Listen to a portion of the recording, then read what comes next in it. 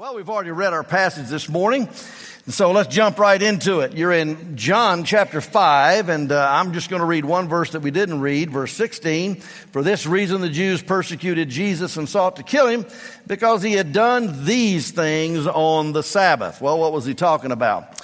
Well, the formerly paralyzed man is up and walking around. We talked about him last week. He's up and he's walking around in their midst, and having the healing that he had received took place on the Sabbath. And there was an uproar. The Jewish leaders, those that were among them, the Pharisees, Sadducees, those that were priests, Levites, and others, they were in an uproar because this man, this miracle worker, is now breaking the Sabbath himself, and he's encouraging others to break the Sabbath. They had to stop him. They had to shoot him down in some sort of way.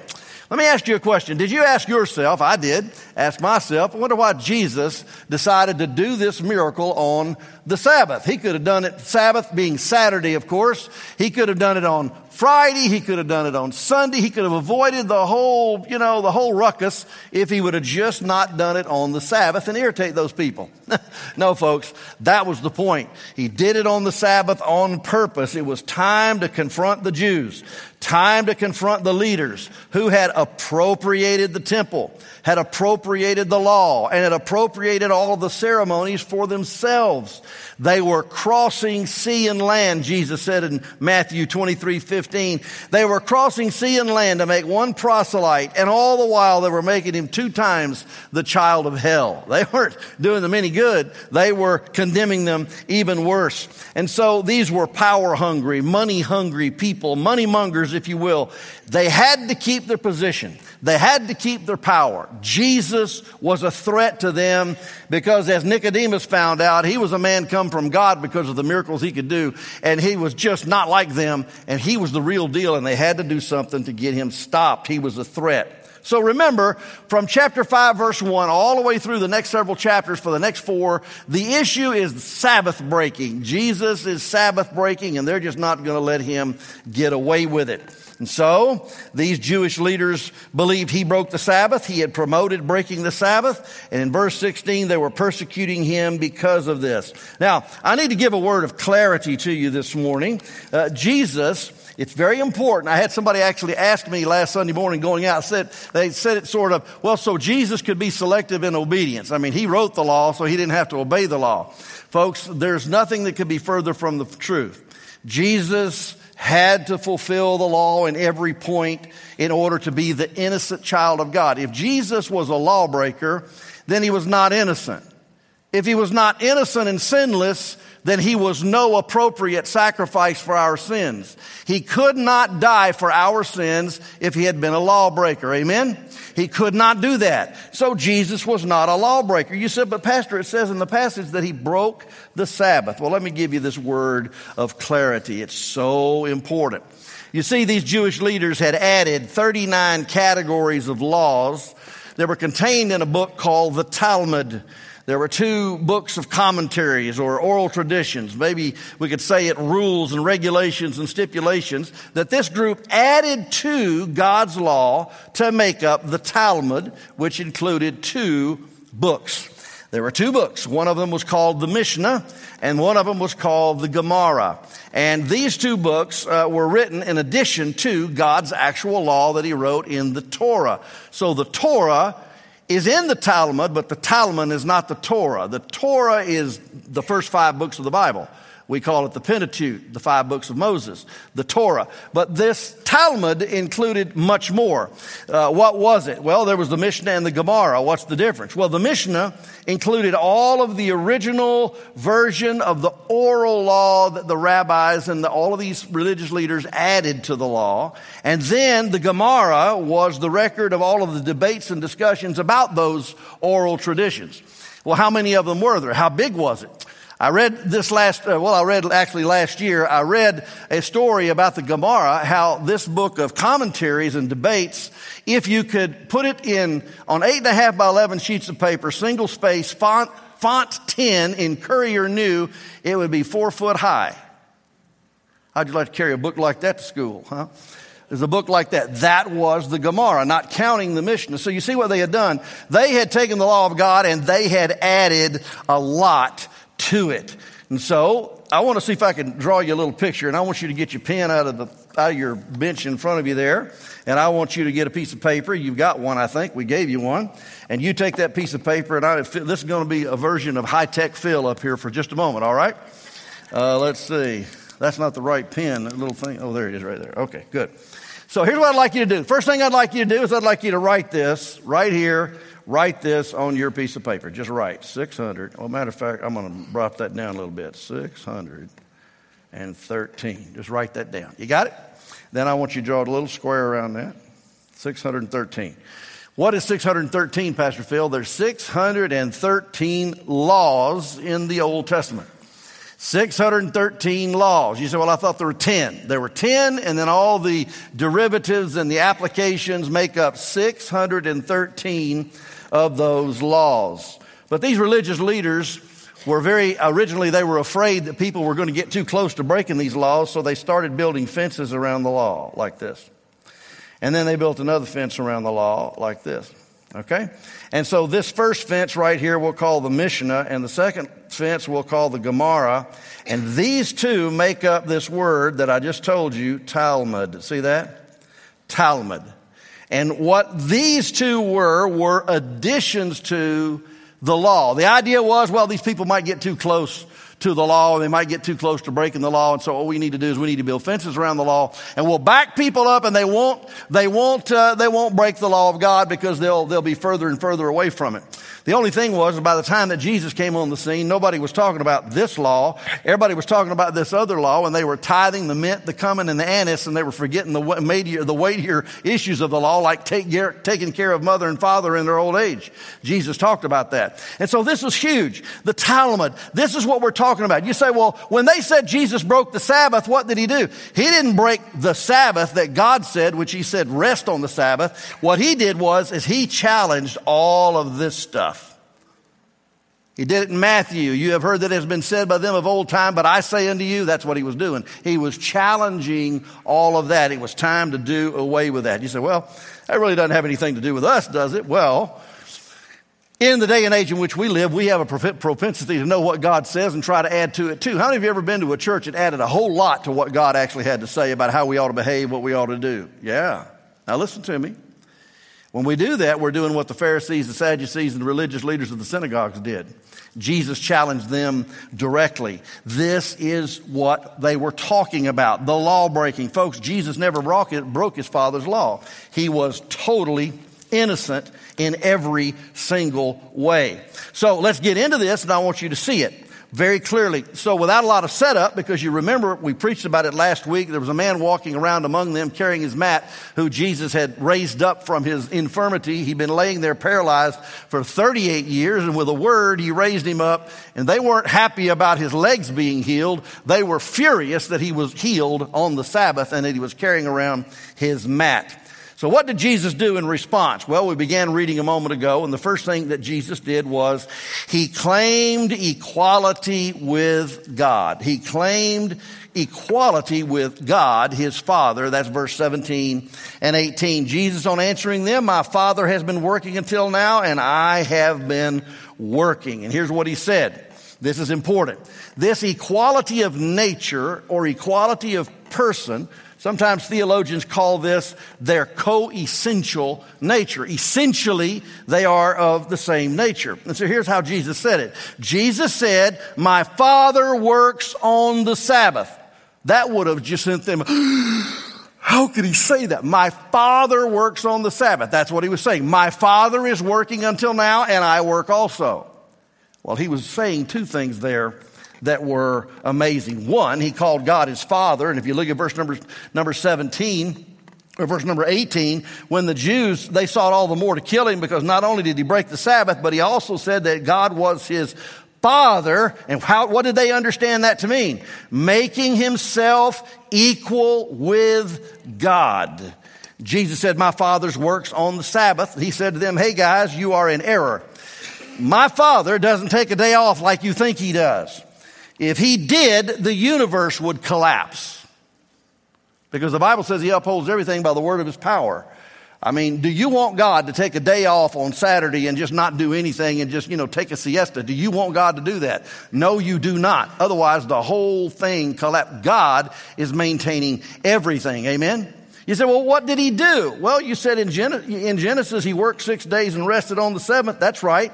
That doesn't mean he folded his arms and took a nap, took a siesta. That's not what he did. Isaiah 40:28 says the everlasting God neither sleeps nor slumbers. He doesn't. What he did is he worked 6 days, stopped on the seventh day from his regular work, and set a precedent so that we knew that we needed to stop and recognize him weekly. And rest and refresh and rethink and think about where everything comes from. The next thing Jesus said is, not only does my Father work on Saturday, but I work like my Father works on the Sabbath. Boy, he's really digging this deeper. This was the issue. They said Jesus was breaking the law of God. Well, I'm here to tell you, and the scripture teaches, no way. Jesus was breaking their control over the law. Jesus was breaking their monopoly over the law and how they used it. And I just want to say this very clearly today. It is never a wrong day to do good. Let me turn it around. It is always the right day to do good. In the book of Luke, Jesus walks into a synagogue and there's a man with a withered hand. And he saw the man with the withered hand. It was the Sabbath and it was the setup. All of these Jewish leaders were there and they were watching him like a hawk. He's going to break the Sabbath again. And he looked at them and he said to them, it's okay for you to lead your donkey out to get water, but not to heal this man of this withered hand that he's been suffering with all this time. And he healed him. You see, they were willing to do mundane things, but not good things. Isn't that important for us to understand? It's always the right day to do good, folks, and Jesus was doing good. This was a constant issue with Jesus and the Jewish leaders. Now watch. So what did the Jews say? They said, let's kill him for blasphemy. He said God was his father. He's claiming to be equal with God. Now, whether we like it or not, the Jews understood him to be saying, I am God. Because I am my Father's son and my Father is God and therefore I am divine. I am just like my Father. He's claiming equality with God. Now don't miss it. Jesus is divine. He is God who came in the flesh. Not a new subject in the book of John. John 1:1 said, in the beginning was the Word and the Word was with God and the Word was God. And then verse 14 says, and the Word, who is Jesus, was made flesh and he dwelt among us. And we beheld his glory as the only begotten of the Father, full of grace and truth. So some people say Jesus never claimed to be divine. Well, au contraire, he did claim to be divine over and over. And if he ever had an opportunity to put the record straight and say, oh, no. Now what I was really trying to say, he's my Father and everything, and I do the kinds of things he does, but not really, I'm not really divine. He could have put it straight. He did not. I could go through the scriptures and show how time and again he received worship as God, many, many other things. But the Jews understood him to be claiming to be divine. Jesus did not deny it. And he even said it over and over. They were just now catching up to what he was saying. In chapter 2, verse 16, when he turned over the tables in the temple, when they were selling goods in the temple, he turned over the tables. He said, look, you have made my Father's house a den of thieves. He said it then. They just didn't catch it. He said it again in John 3:16, for God so loved the world that he sent his one and only Son. He sent his only begotten Son. In other words, right there, he was claiming to be the Son of the God who sent him.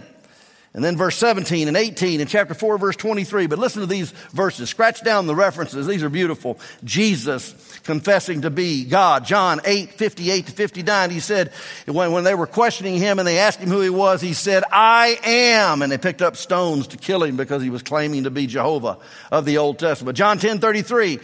Why are you persecuting me? Well, not for your good works, but because being a man, you make yourself out to be God. John 19:7. The law says he must die because in doing these things and saying these things, he makes himself out to be God. Everyone who heard him speak and saw him act, they believed that he was saying that he was God. You see, Pastor Phil, you're really doubling down on this. Folks, I want you to understand it's getting to be very popular today that around the world, even among so-called evangelicals, that they can talk about Jesus as a good teacher, a good example, and all kinds of things, but something less than God. He was a Son of God, but not the Son of God. I'm here to tell you this morning, Jesus is God come in the flesh, and to believe any other thing is condemnation. It is so very important. Number two, Jesus claimed equal power. with God. Equal power, verses 19 to 23. And the first thing it says is he knows what his Father knows. He has equal knowledge. He knows what his Father knows. He has equal knowledge. Look at verse 19. Jesus answered and said to them, most assuredly I say to you, the Son can do nothing of himself but what he sees the Father do. For whatever he does, the Son does also in like manner. For the Father loves the Son and shows him all things that he himself does, and he will show him even greater works than these, that you may marvel. I want you to note some words. In this translation, the New King James Version, it uses the words, most assuredly. Your translation might say, truly, truly, or verily, verily. Let me tell you what it really says. The Greek actually says two words. It says the same word twice. It says, amen, amen. Most assuredly, truly, truly, verily, verily, amen, amen. You say, well, what is that about? Well, it is true. It is true. It's kind of interesting. We say amen after somebody says something good. Jesus says amen, amen. Listen, what I'm about to say is good. Amen, amen. It is true. Did you ever wonder why we say amen? We say amen because what has been said is true, trustworthy, right, and worthy. Amen. Jesus is working in this passage in submission to his Father. Like his Father, he is working. In unity with his Father, he is working. John 10:30 says, I and my Father are one. He's going to say this 3 times in the passage. He says there, verse 19, most assuredly, verse 24, most assuredly, verse 25, most assuredly, or basically he starts off and says 3 big things, and he says, amen, amen. Well, folks, it's a spiritual thing. Did you ever wonder where'd that come from? Why do we even say that? Why are these weird old loud mouths from 1950? Why do they just have to keep saying amen in church and distracting everybody? Because when we hear the truth and the Spirit of God in our soul witnesses with the truth, it's the normal, right, and actual thing to let everybody else know. Amen, amen. It is true. It is true. Listen to it. It's worthy of your attention. Amen? Amen, amen. That's not just something that's some hick from the backwoods added into the church service. The Bible says it. Jesus said it. Amen, amen. It's so incredible. Here's what he says to those guys that are there. He says, hey, boys, look here. He says, that healing you just saw just a moment ago was a duet. It was a joint performance. My Father and I did that. Jesus sees what the Father is doing, and then it says in the same passage, not only that, but the Father delights to show him everything that he's doing. What father doesn't delight to show his son and to show him what he's doing so that he can learn and mimic it? There is tremendous intimacy between these two because the Father loves him. I want you to look at that in verse number 20. For the Father loves the Son and shows him all things that he himself does. The Father loves the Son. You know, we're real used to this me-centered Christianity. It's all about me, what I want. Oh, Jesus loves me. This I know. Yes, he does. Amen. Well, John 3:16 says, for God so loved the world that he gave his only begotten Son. We love that. He loved us. He loves us. But I'm here to announce something to you. He didn't love us anywhere near like he loves his Son. The Father loves his Son. You know, there's a thought out there that there was this implacable, mean God in the Old Testament. And he was just, he was surly and he was mean and he just wasn't forgiving. There just had to be somebody to save us from the Father. And so Jesus, the meek, mild, and lowly, came along, and he's the one that we really, really love. And he just went in and he died and he built a bridge and he just took care of us no, I want to tell you something. The Father, the Son, and the Holy Spirit were in total harmony and unity in the plan of salvation before the foundation of the world. Jesus was not a relenting, reluctant Savior. Jesus was part of the plan. Jesus and the Father and with the Holy Spirit as witness and the engendering person of the Trinity, the empowering, they planned it. And I'm here to tell you this morning, the Father loves the Son. But you know what that means for us? Because if any man is in Christ, he's a new creature. Because John 1:12 says, if we received him, to them gave he power to become the what? Sons and daughters of God. And it's a good thing that he loves his children. He loves his Son, and I'm included because I have received his Son. I'm included in the family. Amen? How about amen, amen? It's true. It's true. He loves us, but oh, how he loves his Son. He loves Jesus. I'm glad he does. 3 times in the Gospels, he says, this is my beloved Son, and I'm so pleased with him. Never make the mistake that God loves us more than he loves his son. Even the language here is beautiful family language. He doesn't use the word that we would expect for the word love. He doesn't use the word agape, which is this divine love that's beyond human comprehension. No. It's the simple, understandable word phileo. Brotherly love, family love. God, brotherly, family loves the son, and he loves you like that too. You're in the family. It's beautiful. We can identify with him and identify with that. They agreed then, the Father, the Son, with the plan to rescue us from sin's ravages. And he's been doing some great things, Jesus has, on planet Earth. Some great miracles. He's turned water to wine, and he's helped the sick to get well. But the best is yet to come. He's going to raise the widow's son at Nain from the dead. And he's going to raise Lazarus from the dead. And then eventually he's going to raise himself from the dead. The next thing I want you to see is not only does he know what the Father knows, but he does what the Father does. That's equal works. Look at verse 21. As the Father raises the dead and gives them life, even so the Son gives life to whom he will. For the Father judges no one, but has committed all judgment to the Son, that all should honor the Son as they honor the Father. He who does not honor the Father does not honor he who does not honor the Son does not honor the Father who sent him. He does what his Father does. These are equal works. The Jews thought of the Father as the one who raised the dead, not Jesus. Deuteronomy 32:39 and Acts 26:8. The Jews believed that it was the Father who exercised all judgment. I've got a whole litany of verses here. Let me just read one. Psalm 82:8. Arise, O God, judge the earth, for you shall inherit all nations. But here in this passage, God raises the dead and he gives life, and Jesus claims to do the same thing.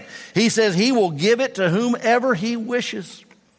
He can raise the dead, and he's going to do it, the literally dead, physical, but here the focus is spiritual deadness. Ephesians chapter 2, verse 1 is a real wake-up factor to all of us that every single person on planet Earth was born dead in sin. We are guilty from the beginning. We're guilty of our father's sin. We're guilty because of inheritance. We're guilty because of preference. We're guilty because of practice. We are sinners, and we are guilty because of that.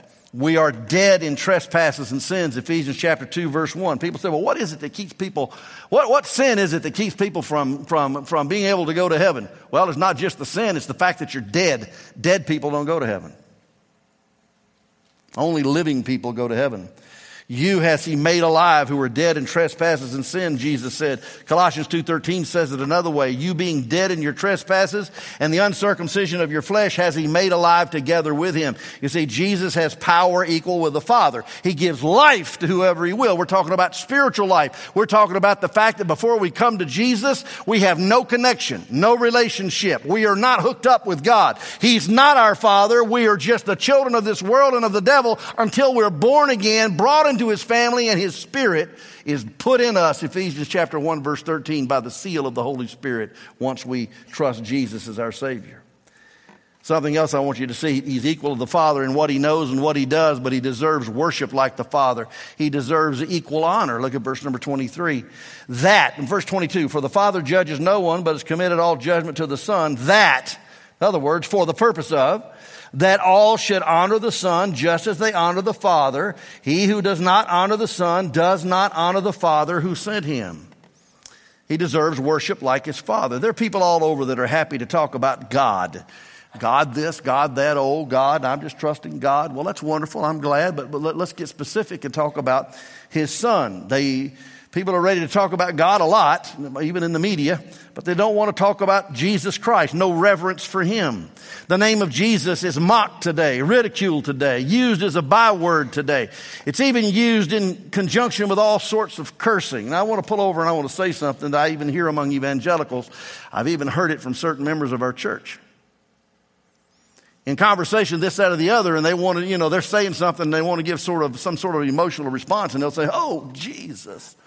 I'm going to tell you something this morning. That is not okay.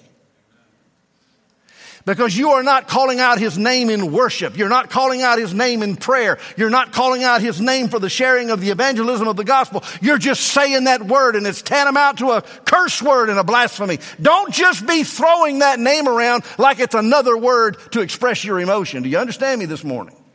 You say, well, boy, you're preaching with authority. I am. I'm here to tell you that the world ridicules Jesus. They hate Jesus. They mock Jesus. They make fun of Jesus. Well, I'm here to tell you that Jesus is the Savior of the world. He's the second person of the Trinity. He died for our sins, and He deserves honor. Amen. Honor. Jesus is given the judgment so that people will recognize His authority. There are people all over that are happy to talk about God, but not Jesus. Jesus here says that there's such oneness, unity, harmony of function that you cannot bypass the Son to go to the Father. This is serious business. John 15:23, he who hates me hates the Father also. 1 John 2:23, same biblical author. Whoever denies the Son does not have the Father either.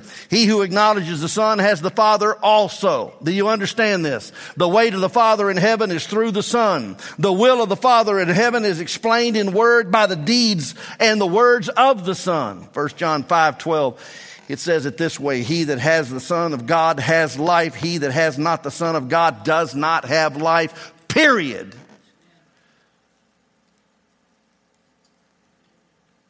People are wanting to talk about Jesus as a great teacher, a great example, just a great soul, a great shepherd of the sheep. But I'm here to tell you that Jesus is God come in the flesh, and you're not going to the Father except through Him.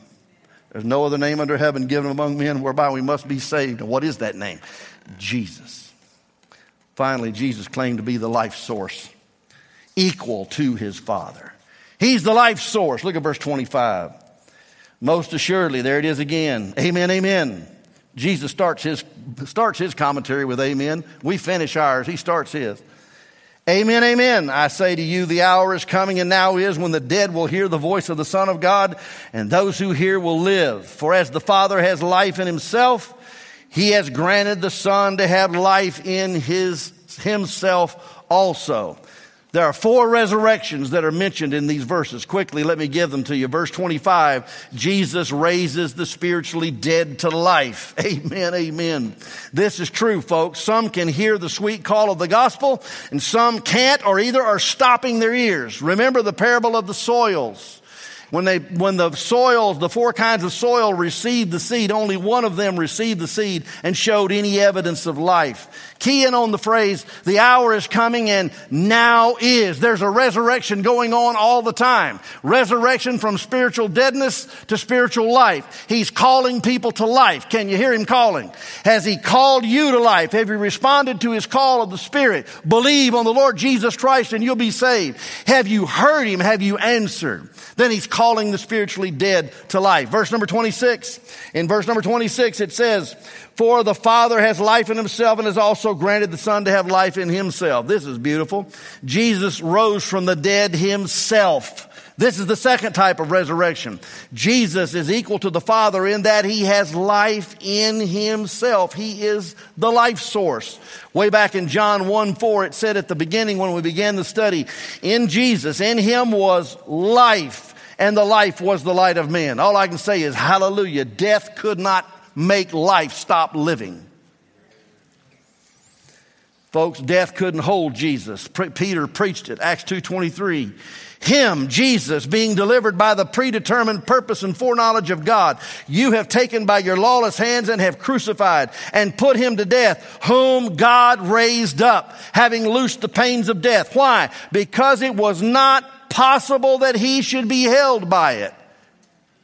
Jesus is the life source along with the Father. He is the reason there is life, both spiritual and physical. He is the life source. Take away the life source and there's no life at all. He could not be held by it. Acts 3:15, you denied the Holy One and the Just One, and you asked for a murderer to be granted to you, and you killed the Prince of Life. But God raised Him from the dead. I just want to tell you this morning, Satan and sin are death dealers, but Jesus and the Father are life givers. And He's given you life. How many of you have believed on the Lord Jesus Christ for salvation? Raise your hand and say amen. Well, then you've received life because the Father and the Son are life givers. Satan and sin are death dealers. The devil thought he had Jesus just where he wanted Him, in the tomb. Jesus was announcing at that very time the victory to those who were waiting in Abraham's bosom, and in the presence of the Father, He led that train in victory into the Father's presence. No, He wasn't defeated. Verse 28 and 29 are very important. Jesus is going to raise the believing dead to eternal life, and they shall never die. Verse number 28, do not marvel at this, for the hour is coming in which all who are in the graves will hear his voice and come forth. Those who have done good to the resurrection of life, and those who have done evil to the resurrection of condemnation. Wow. Jesus is going to raise the believing dead to eternal life, and then they will never die, perish, or cease. Read this clearly. An hour is coming, and now is. That's verse number 25. He is raising people up spiritually right now. And then he was calling people into spiritual resurrection. But here in 28 and 29, he's calling people from the tomb, dead people. He's going to do so with his voice. And I just want to tell you, at that point when Jesus says rise up, nobody's going to be saying, no, I think I'll pass. Nobody's going to be able to say no to Jesus at that point. Rise up. Those that are believers are going to be raised to eternal life. The first group he will raise are believers, and they gave evidence of their faith by their deeds and by the way they lived. They're going to rise to life. Verse number 29, again, Jesus is going to raise the unbelieving dead, but they're going to be raised to judgment. They gave evidence of by their deeds and the way they lived. Now I skipped verse 27. This is one of those aha moments that created a real stir in the office this week. When I studied this and read it, I mean, I had one of those Baptist-costal fits. I don't know what happens to me, but every once in a while I read something that just didn't dawn on me before. And I got up and pranced around my office and jumped across the chairs and I went and told Marty and went and told Kirby. And I just had to tell everybody I could when I want you to see this. This is stunning. They gave evidence by their deeds. I skipped verse 27. Read 27. And he has given him authority to execute judgment also because he is the Son of God, or the Son of Man. Now let's look at it together. Back in verse number 25, he is the Son. He is the Son of God, and those who obey him will live. Verse 27, he has authority to judge because he is the Son of Man. You said, well, which is it? It says in verse number 25, he is the Son of God. Verse 25, the Son of God. Verse number 27, the Son of Man. Well, which is it, Pastor Phil? Is he the Son of God or is he the Son of Man? Yes. That's the point. He is the divine Son of God, and he is the Son of God who put on human flesh and lived among us, and we beheld his glory as of the only begotten of the Father, full of grace and truth, and he did it in human flesh. He became a man. Jonathan quoted it in the first service, and God made him who knew no sin to be sin for us. How did he do that? Because he was able to put him in a body to receive the guilt of our sin. Now watch this. Please don't blink out on me. We've been reading about the union, the unity, the intimacy, the harmony of the Father and the Son. Jesus as the Son knows God the Father. The verses that we read at the first, verse 18 and 19, 20, talk about how Jesus only did what he saw the Father was doing, and the Father in turn was happy to show him everything he was doing. They did it all in harmony and unity. He is the Son of God. What do you mean? He only truly knows his holiness and his requirement. Only Jesus knows what it's like in heaven. Only Jesus has seen the face of the Father. Only Jesus has heard him speak personally. Only Jesus has been in his presence like that. He knows what's required to be in God's presence. And only Jesus took on human flesh and became a man. He is the Son of God. He is the Son of Man. Now let me quote a Bible verse to you. In 1 Timothy chapter 2 and verse 5 says that there is just one mediator between God and man. He is the man Christ Jesus. Does that make sense now? Do you understand it? In other words, he's the Son of God. He understands what the Father requires. He's the Son of Man. He knows what the mankind has done. He knows their need and their sin. He knows both. And he lays himself down on the cross in between them. Jesus is the bridge between the Father and the Son, dying for our sins, opening the way up so that we can go to the Father. You see, he's the Son of God and he's the Son of Man, and therefore he's the right one and the only one. Do you understand why there is salvation and no other name under heaven given among men whereby we must be saved? Do you understand that? Because there's only one mediator. One! His name is Jesus. And I'm here to tell you something this morning. He died for you. He did it. There was no big argument in heaven over who was going to come to earth and do the dying. No. They planned it together. The Father, the Son, and the Spirit. It was from the beginning they planned for the redemption of mankind. This was not a reluctant, rebellious son willing to obey the Father because he made him do it. No. This was the happy, joyful Trinity planning to redeem all of us through love. And he did it on the cross. Are you glad to be saved this morning? Oh, this is so important. Jesus bridged the gap. I got to read verse 24 and finish. I'm supposed to be done, but I can't skip this. Look at verse number 24. This is the gospel in a verse. Another one of those amen, amen verses. Most assuredly I say to you, he who hears my word and believes in him who sent me has everlasting life and shall not come into judgment, but has passed from death into life. Break it down. Hear my word. Who's speaking? Jesus is. Listen to him. Believe in him who sent me. Believe that he sent from the Father and has a link with him and knows him. And then receive him. Receive. That means has everlasting life. A never-ending quality of life, not just a quantity of life. And then shall not come to judgment. Why will we not come to judgment? Because praise God, all of my sin was placed on him. Jesus took all of my sin on himself. There's no sin for me to die for because Jesus paid it all. And then we passed over from death to life. Jesus mediated this marvelous reconciliation. You were dead, now you're alive forevermore. You've come alive. Jesus is the bridge between God and man over the chasm of sin and condemnation, and we've passed over. Now I want you to stop and think about this. Now, we've called us from death to life. He's called us from the old man to the new man. He's called us from not in the family of God to in the family of God. And the biggest thing is that it's a situation where I have passed over from death to life. Now I want you to think about this with me for a moment.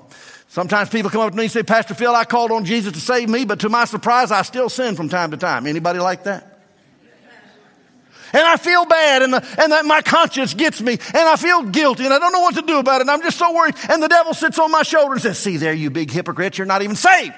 You think you're something, you're going to hell. And I mean, the devil just works on us. But I want you to understand something, that whenever we say yes to Jesus, we pass over from death to life. Now imagine this.